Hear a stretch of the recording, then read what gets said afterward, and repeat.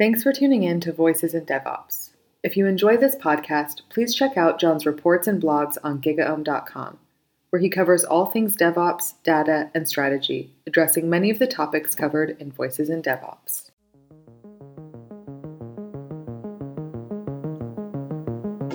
Hello and welcome to this episode of Voices in DevOps, where I'm here to speak to a double bill of speakers. I've got Lisa Marie Namphy and Eric Hahn, both from Portworx.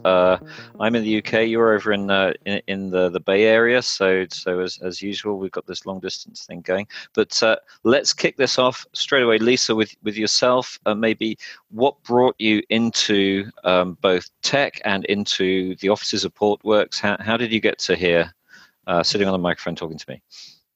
Yeah, thank you. Thanks for having us, first of all. It's great to be here. I love technology. I grew up here in the San Francisco Bay Area, so I think I came to it through osmosis, just drinking the water. I was the daughter of an English professor at Stanford, and I was an English major myself. So for me, coming into technology is because I have such a passion for it, and because everybody that I went to high school with was building the new thing and creating technology companies. And this was in the early days. So I was fortunate to be at companies like Oracle in the early days, Hyperion and Arbor in the early days. And I really loved working with developers. And I loved, all my friends were just developing really cool software that then they were just putting out there open source for everybody to use. And I just thought this is really neat. And watching how communities came together to build these softwares, people from across different companies who just had a passion for the same thing. So that spark that I've heard some of your other guests talk about in the early days of DevOps, you feel that spark, particularly here in the Bay Area with the new technology. And I run a really large user group, and I always try to focus on whatever the new cutting edge technology is. I try to run the first meetup of you name it, and I keep it broad. Whether it's cloud native, automation, containers came in. So we always have the opportunity to bring to the community and to work with developers who are working on the cool new thing, and that's what gives me energy. And to answer your question about how I got to Portworx, the hottest new thing in cloud native storage, I couldn't resist. So once I met wonderful people like Eric Hahn, I was like, okay, I need smartest people in the industry are here. This is where I need to be. Okay, thank you. And you do run a lot of user groups, don't you? And you spend a lot of your time doing that.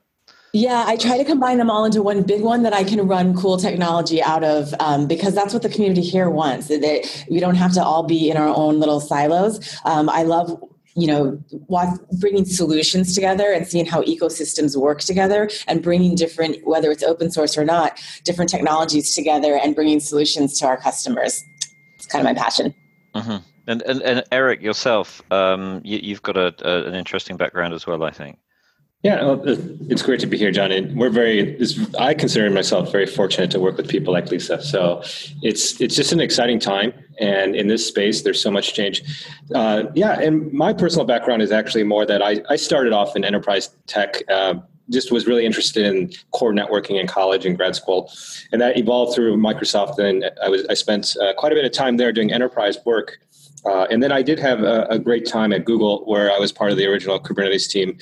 Since that time, I've been at Portworx from early days when we were in a small little office, now to where we're growing all the time, and we're very lucky to be having people like Lisa with us. But from my perspective, I think I would answer for you, John, is also why is tech still interesting? It's really that it's constantly, there's a lot of things that we relearn, a lot of things that we do again, but they're different every time, and there's so much imagination and so much practical benefit that in some ways, how could you not be excited about what's going on?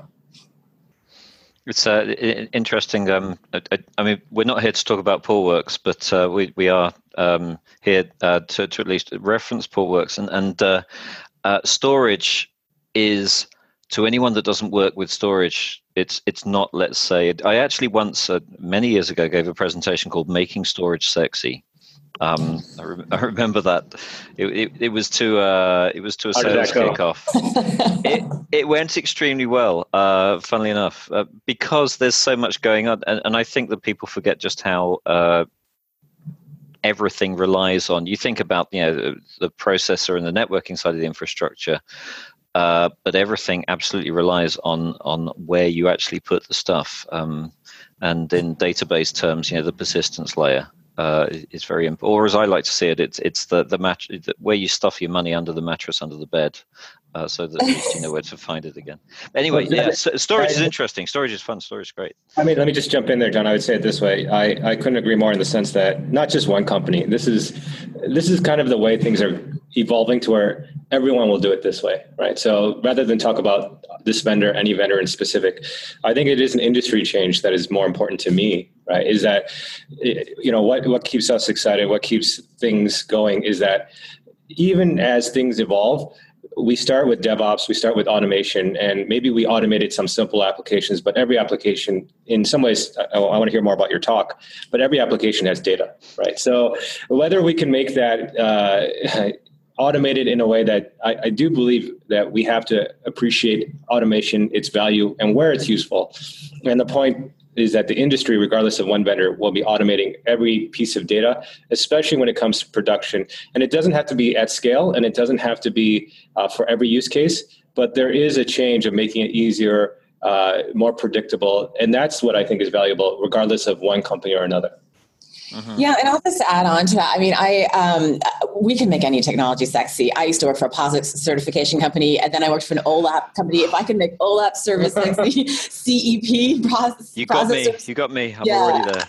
I can talk about complex event processing in a way that you would just bring tears to your eyes. Right. And so, because what's sexy about it is the technology, the cutting edgeness of the technology. As Eric was saying, everyone is going to do it this way. Containers are a thing. It's not going to be like, oh, should I? And so this technology is being adopted. And so now we're solving the problems, the rest of the ecosystem problems. It's like, okay, well, how do we secure this? What's happening with the networking? And storage is a huge piece of that because the data, it turns out, is very important to people. You don't want to lose that. So this is, this to me is super interesting and how we're solving these problems and people rally around it. And you said something, I think earlier when we were talking about how, this is still early adoption and not everybody is doing it. But we actually just did a container adoption survey and found out that 87% of enterprises are running containers right now, and at least half of them are running some sort of application in production. So this really is a reality today. I don't know what part of DevOps you want to plug that stat into for adoption, but it's not if, it's not when, it's now, is what I guess is what I'm trying to say. Yeah. I think at the risk of digressing and not even getting past the introduction to the podcast, we're always on dangerous ground. You said a really interesting thing as well, Eric, which is essentially that it's one of those things. I think it's interesting because it plays into some things I've been thinking about. Therefore, it's kind of interesting. It's one of those self-reinforcing loops, isn't it?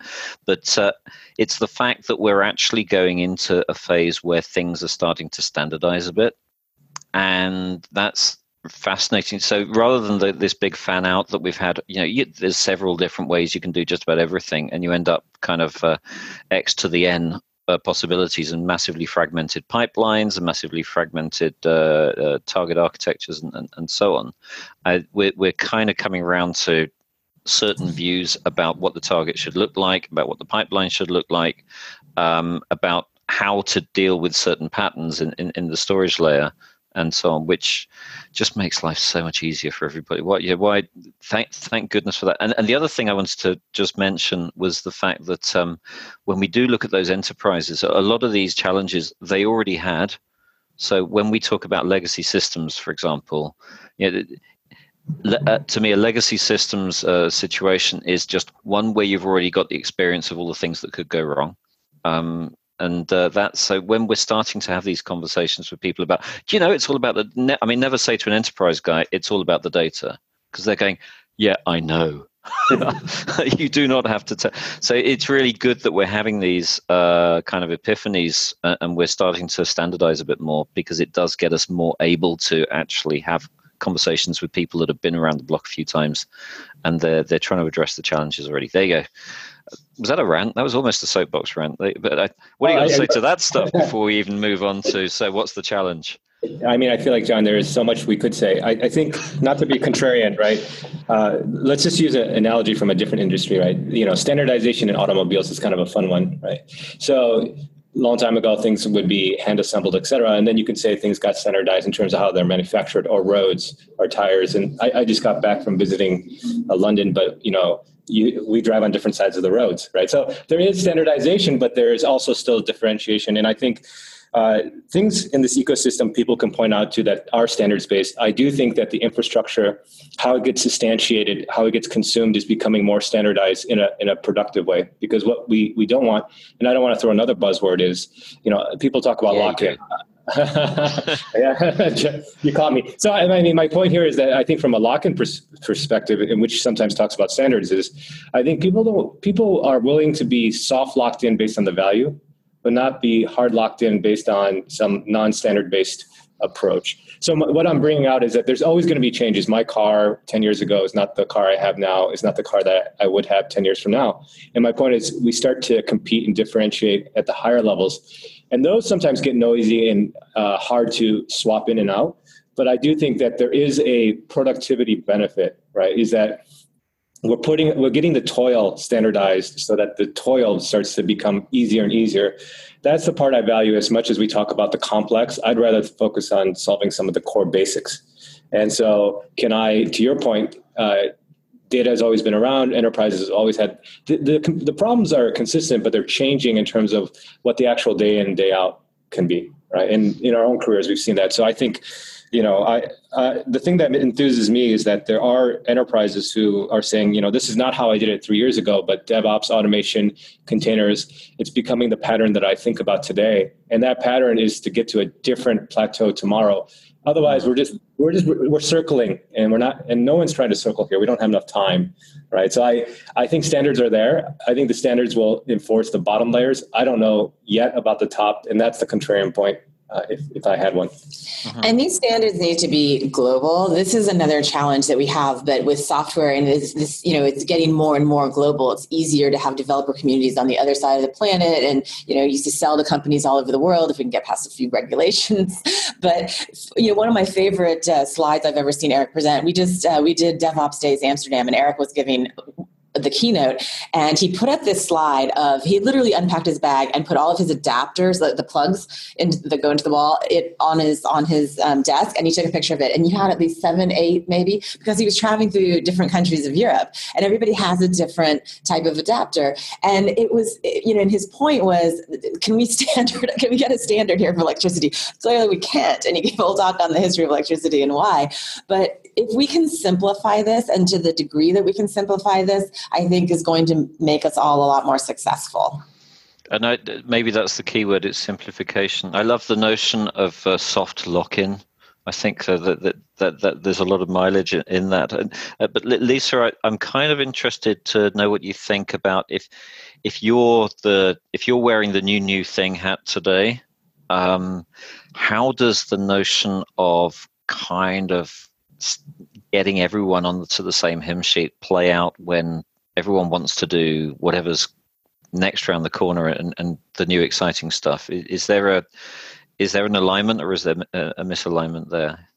It's very difficult at times. And I think for larger organizations especially, and if you don't have a mandate, from top down, we are going to do this, we're going to get on board with this technology, we're going to do it this way, it's not going to happen. When I was a developer advocate at HPE, one of my jobs was to roll out an enterprise-wide GitHub license for HP software for developers.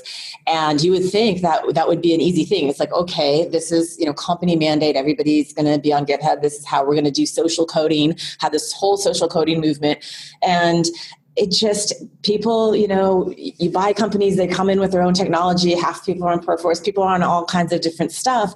And trying to get everybody on the same page, not just from a skills standpoint, but from an emotional and mentality standpoint, it was really hard to shift a culture and to get a large company 100% on the same page. And so it has to be a mandate, and it's going to be painful for some people here and there. But if you don't, we see the price of not adopting the new thing. And it turns out the way we develop software now is completely different than the way we developed software 5 years ago, 10 years ago. And every year it's changing. Every week it's changing. So I think that really companies need to think a lot about that, and especially companies that aren't tech companies. And when tech isn't your core business, Mercedes, you have to all of a sudden be a software company. GE, all of a sudden you have to be a software company in order to really keep up with all of these trends. So it's hard.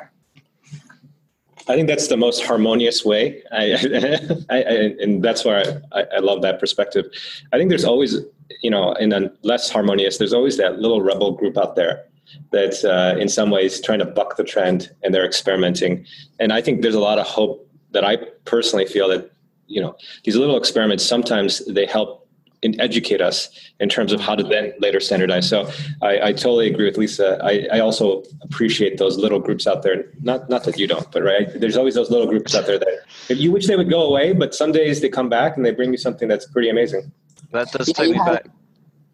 I think you have to push the envelope, or we won't innovate. Yeah. There was I'm reminded of it's not even a story. I'm just reminded of a memory. That's what one gets reminded of generally. It was a large government place that I used to work at, which will remain nameless. And it was very good at kind of doing things right and so on and so forth. And then there was the library, and there in the library was a librarian, and there in the librarian's office was a desktop, and there he installed Linux so he could manage. And it was kind of just a tiny example of the kind of the boring place and the boring guy and the boring little setup, and that's where a little kind of spark of innovation happens. So I think it's not always the big flames of the exciting front end stuff that need to be fanned. It's just watching those little groundswells and nurturing those little roots. Yeah, and I think sometimes the expectations, it just helps to fly under the radar for a little while.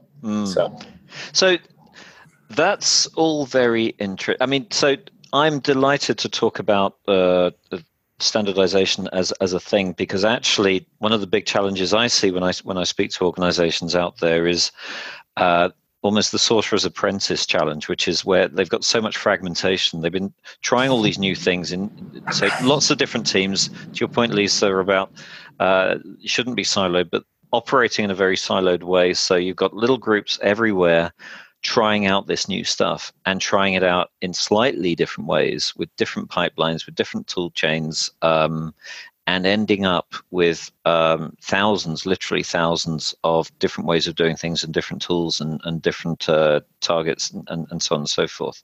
So fragmentation is clearly a big issue. But so we can carry on talking about that stuff. Or is there, from your storage perspective, something that you kind of see? Actually, do you know what we're seeing most of all that really, really, really is preventing progress right now is stateful versus stateless, or is making the infrastructure linkages, or what are you seeing out there? That's a really big one, stateful versus stateless. When Kubernetes first started taking everybody by storm, there was this notion that you could not run stateful applications on Kubernetes. And that's absolutely not true. Now, you do need a little help from companies in the cloud native storage ecosystem and other parts of our community. But we had to figure out a way to solve these problems, because it's just too important not to. People are going to want to run the applications in containers. So we solved this problem. So I think that's a really big one. It's referred to often as day two problems, day two issues. Day one is pretty easy, but then what do you do on day 2, 3, 4, 5, 6? So that's where we chose to focus. And I think we're solving a really crucial problem. I just want to jump in. I think I'm probably going to contradict my earlier comments, but I feel like yes. I feel the right to do so, right? Starting small, experimenting in the library. I think the thing here is, the thing that in some ways touches a nerve is, as we travel and we talk to people. Sometimes I'm on stage and sometimes there's somebody sitting next to me that's I disagree with who says, let's just start simple. And I think there is such a thing as starting way too simple, right? And so my point being is, I think we have to have some strong beliefs. We can talk about strong beliefs weakly held, but my point here is this. I think the containers, Kubernetes, storage, et cetera, the thing that I believe in personally is the automation, what you can do in terms of having a platform. And that platform, in some ways, what Lisa is also pointing out, has to be useful. So we start way too simple and we start using little examples of how I can do hello world apps. That's not really going to move the needle or benefit anyone after the library, right? So as we go bigger in the campus. So what I want to contradict myself in saying is that we have to pick a problem that is tractable, solvable, but also represents the end goal. And if the end goal is to say, how does my team get trained up on this new technology? It better be a use case that matters to the business. And so what I would say, looking more at our customer base, is it's oftentimes a lot of analytics workloads. It's like, hey, I want to process this set of logs and I want to be able to explain to my business what's going on. Those, if that's end meaningful, those are incredibly rich. And if it's not that, that's fine. But my point is, let's not start with the technology to answer what we should be doing. Let's start with what the problems we're solving. And in them, oftentimes it's how do I move into production faster with these kind of workloads? And so regardless of what we pick, I think there is such a thing as too simple. And I want a t-shirt that says that. You can start too simple. For some reason, this is a complete digression, so I apologize profusely, but it's my podcast, so I can do this. I actually had a t-shirt that said Pobody's Nerfect, and when someone said to me on Twitter, Pobody's Nerfect, I then said, oh, I had that t-shirt. And then I was able to find the photo of me when I was aged about 19 wearing that t-shirt, which was, there you go. It's nothing to do with anything at all. I had a hat that said blah, blah, blah, and I'll go look for a photo, but it's got to be... That reminds me immediately of Alex Lifeson from Rush, but that is a severe digression there. So we really need to stop and pull back. Okay, so something I just wanted to wrap up a little bit quickly. So because almost we went right the way through and right to the answer and then all the way back again. So first thing we talked about was stateful versus stateless, which in my ignorant layperson's understanding of that, it's that a lot of these new technologies enable you to do really clever things at the application level and manipulate data, et cetera, et cetera, et cetera. But then if you switch it all off and on again, you wouldn't have any record. So you need the system of record behind the scenes somewhere to hold that information, and you've got to make a translation between the kind of runtime everything's just happening because it should thing and actually being able to store something in the back. And it's that management of state, i.e. it's the management of the state of the application, the state of the process, the state of the data. It's all represented by what you store. So that's my understanding of it. You can correct me on that. Well, I think you just made the point that we make a lot, which is that there's really no stateless application. I think one of our customers told me once, the only stateless application out there is Hello World. Almost everything has some state involved. So really, what we're talking about is we're solving a problem that everybody has. And I think that's partially the point that you're trying to make. Thank you for not saying, no, you got it completely wrong. But so with that, I mean, this does fit into the whole conversation around standardization, fragmentation, around soft lock-in and all those things, because essentially, to your point, Eric, a lot of this needs to happen already so that you can get on and build things. You can't just be the librarian. You can't just kind of be learning from scratch about what the patterns should be, because it will take you too long. You won't innovate. You will just, it's a bit like someone said to me, it was actually someone from a travel technology company or an online travel agent, OTA, who said, we did not come into step on this planet in order to be the best network engineers in the world. That's not our job. Our job is to become the best OTA in the world. And therefore, a lot of this stuff needs to be already available, both in terms of technology, but then also in terms of the expertise that's inherent in that. So the patterns, the whole stateful, stateless pattern, for example, or set of things that you need to do around that should be part of the platform. I like that. We didn't step on that planet to be the best. In in the sense that that person is representing that, they have a day job. And, let's not go reinvent things that others are already solving, but we also have to be careful where we go seek our answers from. And so, our perspective, or my perspective, is that there are certain companies or groups out there solving this. We happen to be one of them. And there are places you're going to go to who don't have that view because, they're the status quo. So if you're looking for a new answer, and if you're looking, you should have certain expectations and demand a lot, right? Demonstrate that this value is there, guide me, partner with me, because that's another fun part, just bringing it back to the top of the conversation, our very first questions, what's so exciting about technology, right? It's that we're doing it together. And in this ecosystem, there's such a democratization that there is a sense that the customers, the vendors, they all learn together, because, it's not a repeated 20-year-old version. It's something that's getting changed in a meaningful way. So my point being is that partnership, that is what's exciting as well in this technology landscape. So that team that's looking for a better answer, they should find and have high expectations, and in some ways make sure that they're picking the right partners to go on that journey with, because it is supposed to be different, and there is things that should be demonstrable, and help them be the ones that are best at their OTA job, and let the toil go towards whatever you pick as the best choice of that stack. And Lisa, given that your user group community hat for a moment, how much, if we're wanting people to be, we're demanding that people are more demanding, if you like, with more set higher expectations on what the providers provide, so that a lot of these problems are solved, at least in principle, out of the box. How does that play into the nature of the people that the people that are at the front line of innovation, if you like, that parts of your user groups, are they that demanding? Are they setting up these high level of expectations, or are they being the best network engineers in the world rather than the best OTAs in the world?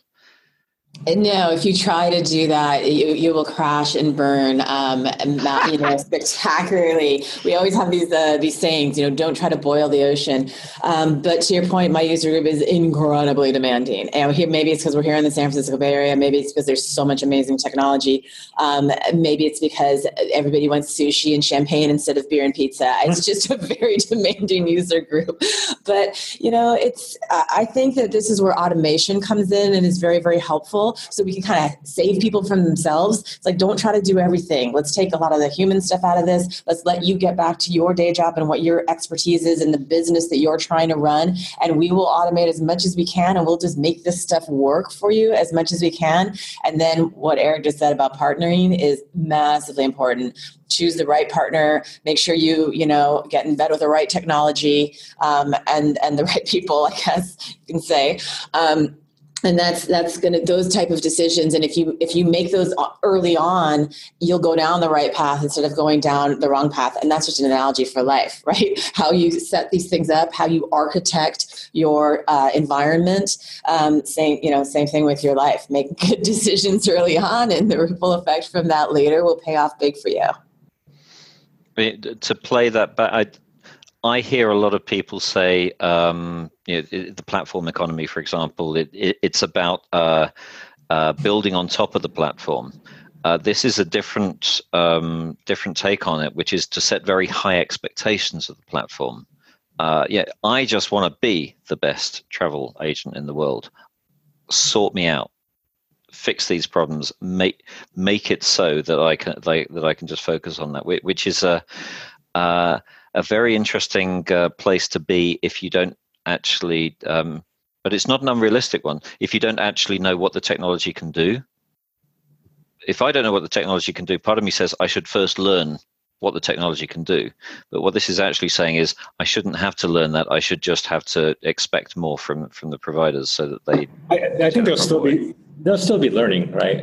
But it should be in some ways visible. It shouldn't be...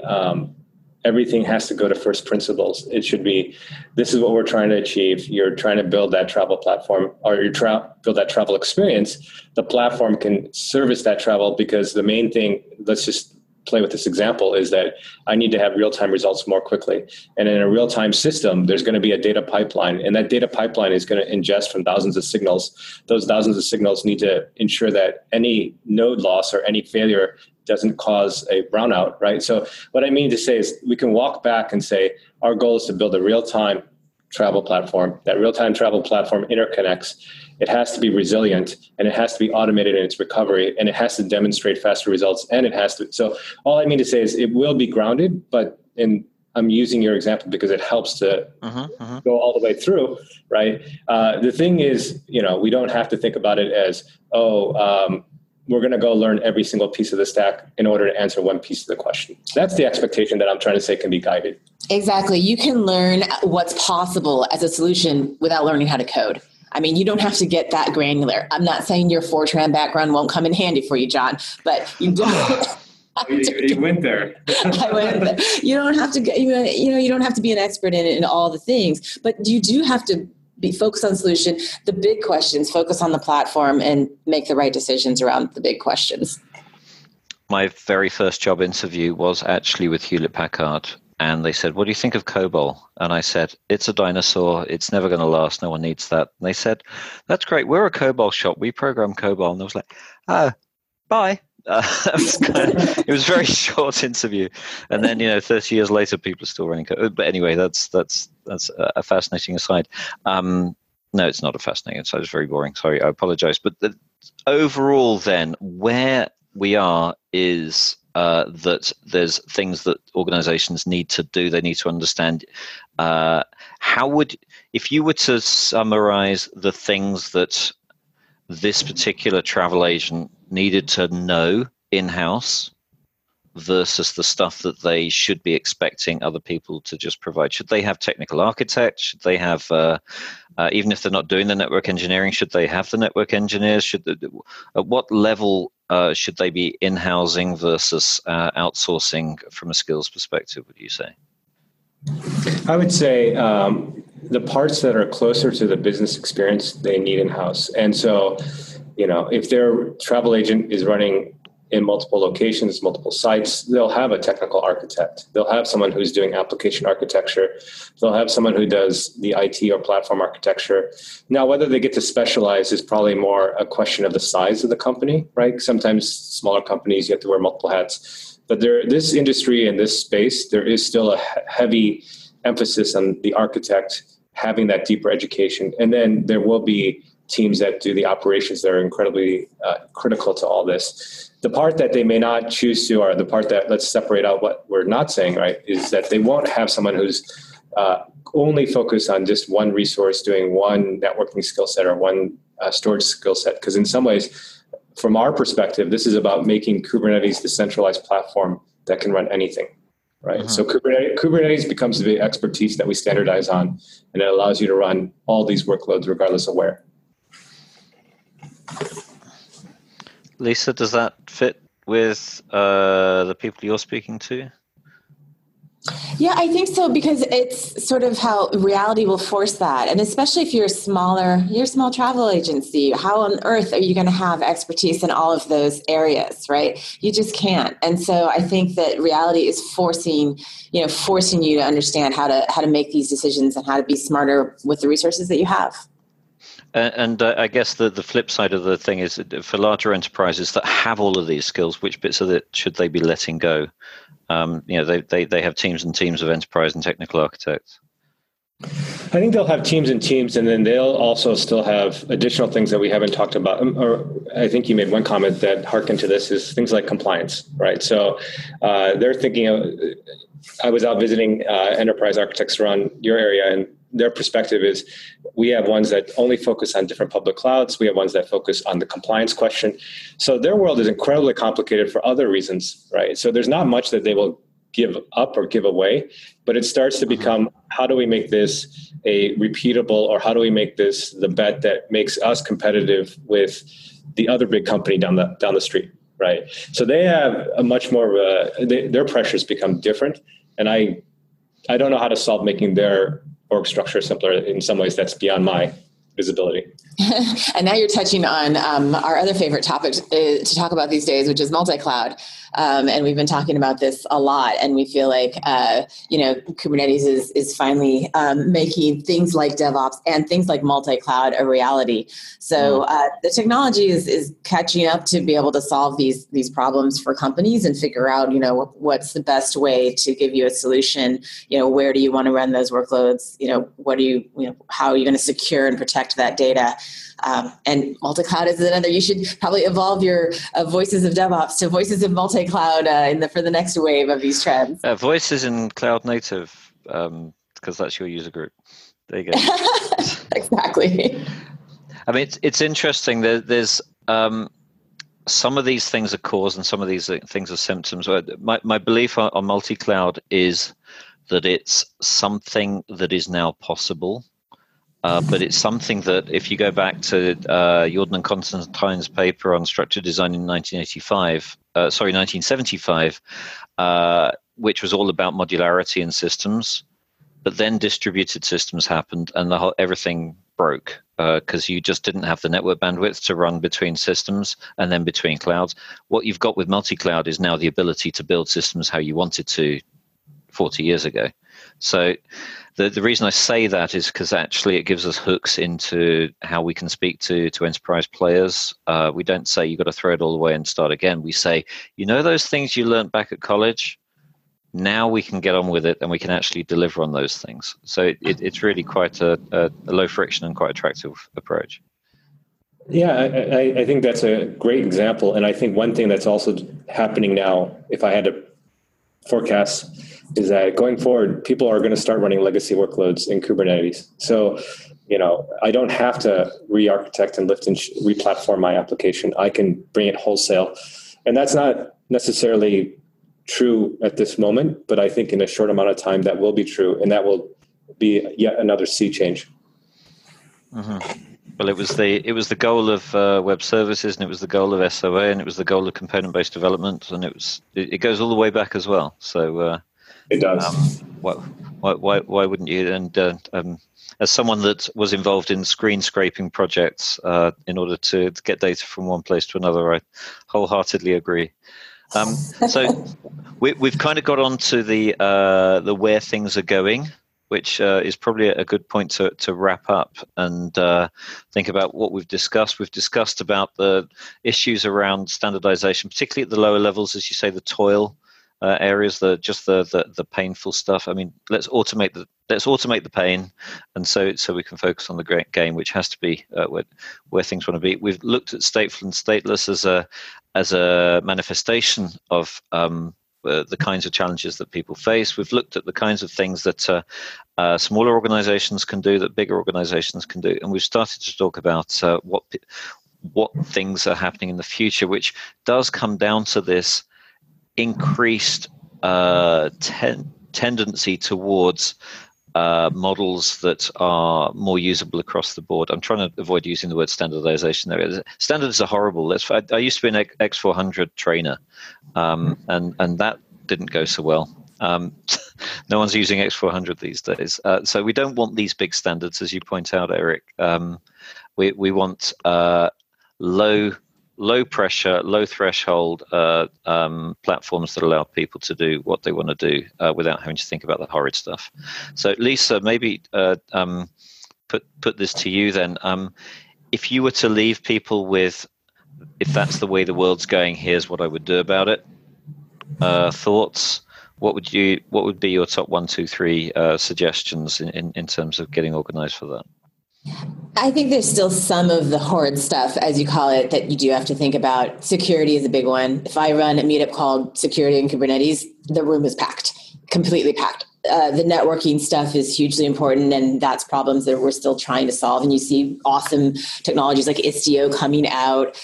You see a lot of CI/CD stuff coming out too, just to try to automate and make all of this stuff a lot easier. So I think you do have to still focus on some of these areas and make the right bets going in. But that partnership is huge. Finding the right partners, finding who's going to help you on this journey and help bring you there, and the platform that you choose is also going to be pretty important. But I think Kubernetes makes a lot of things possible, and we could all agree on that, I believe, and you're seeing everybody get in line there, all the big companies. So now we're just solving the problems around the edges of that. Mm-hmm. And, Eric? I think in a 1, 2, 3, the one would be find that library or that rebel team, and I'll contradict a third time, but find that rebel team and give them the tools to go experiment. But part 2 is think about it from a platform, or platform's my version, but a business need to drive change. And 3 would be, in some ways, find the right partners wherever they be that say, let's not go relearn the painful toil parts. Let's go solve the real problem. Uh-huh. And so, obviously we have a perspective, but whatever that is for your industry, there is a change, and that change is going to be impacting the way all applications run. And so, have that library team, have a bigger vision, and then find friends to go work on that. And Tier 3 is my one. Well, I think to your point, Lisa, that there's stuff happening. I mean, you say there's stuff happening around the edges of Kubernetes. I think this is still a work in progress. I don't think anyone would say we're kind of done in terms of the technology stack around that. And the very existence of Portworx is an example of that. But there's a general consensus that this is the right way to do things, and that's certainly something to hook onto. That's what the community here has decided, and that's what the evidence that I'm seeing is. And you know me, I'm going to follow that new trend, but that is absolutely where we are right now. Cool. Well, we look forward to see. I'm going to have such a cheesy wrap up after you've said that. So we look forward to seeing where that's going to go, and we want to see it on. I can't even do it. Can you throw in some words about journeys and kind of destinations and how wonderful it's going to be? And well, it just remains for me to say thank you so much, Lisa Marie, and thank you so much, Eric, for being such good sports on this podcast, and thank you for all the advice and expertise that you've brought. Thank you, John. Thank you for having us. A lot of fun. If you enjoyed this episode of Voices in DevOps, please check out the other ones. Scaling DevOps for the Enterprise is the focus of a recent report John wrote for GigaOM Research.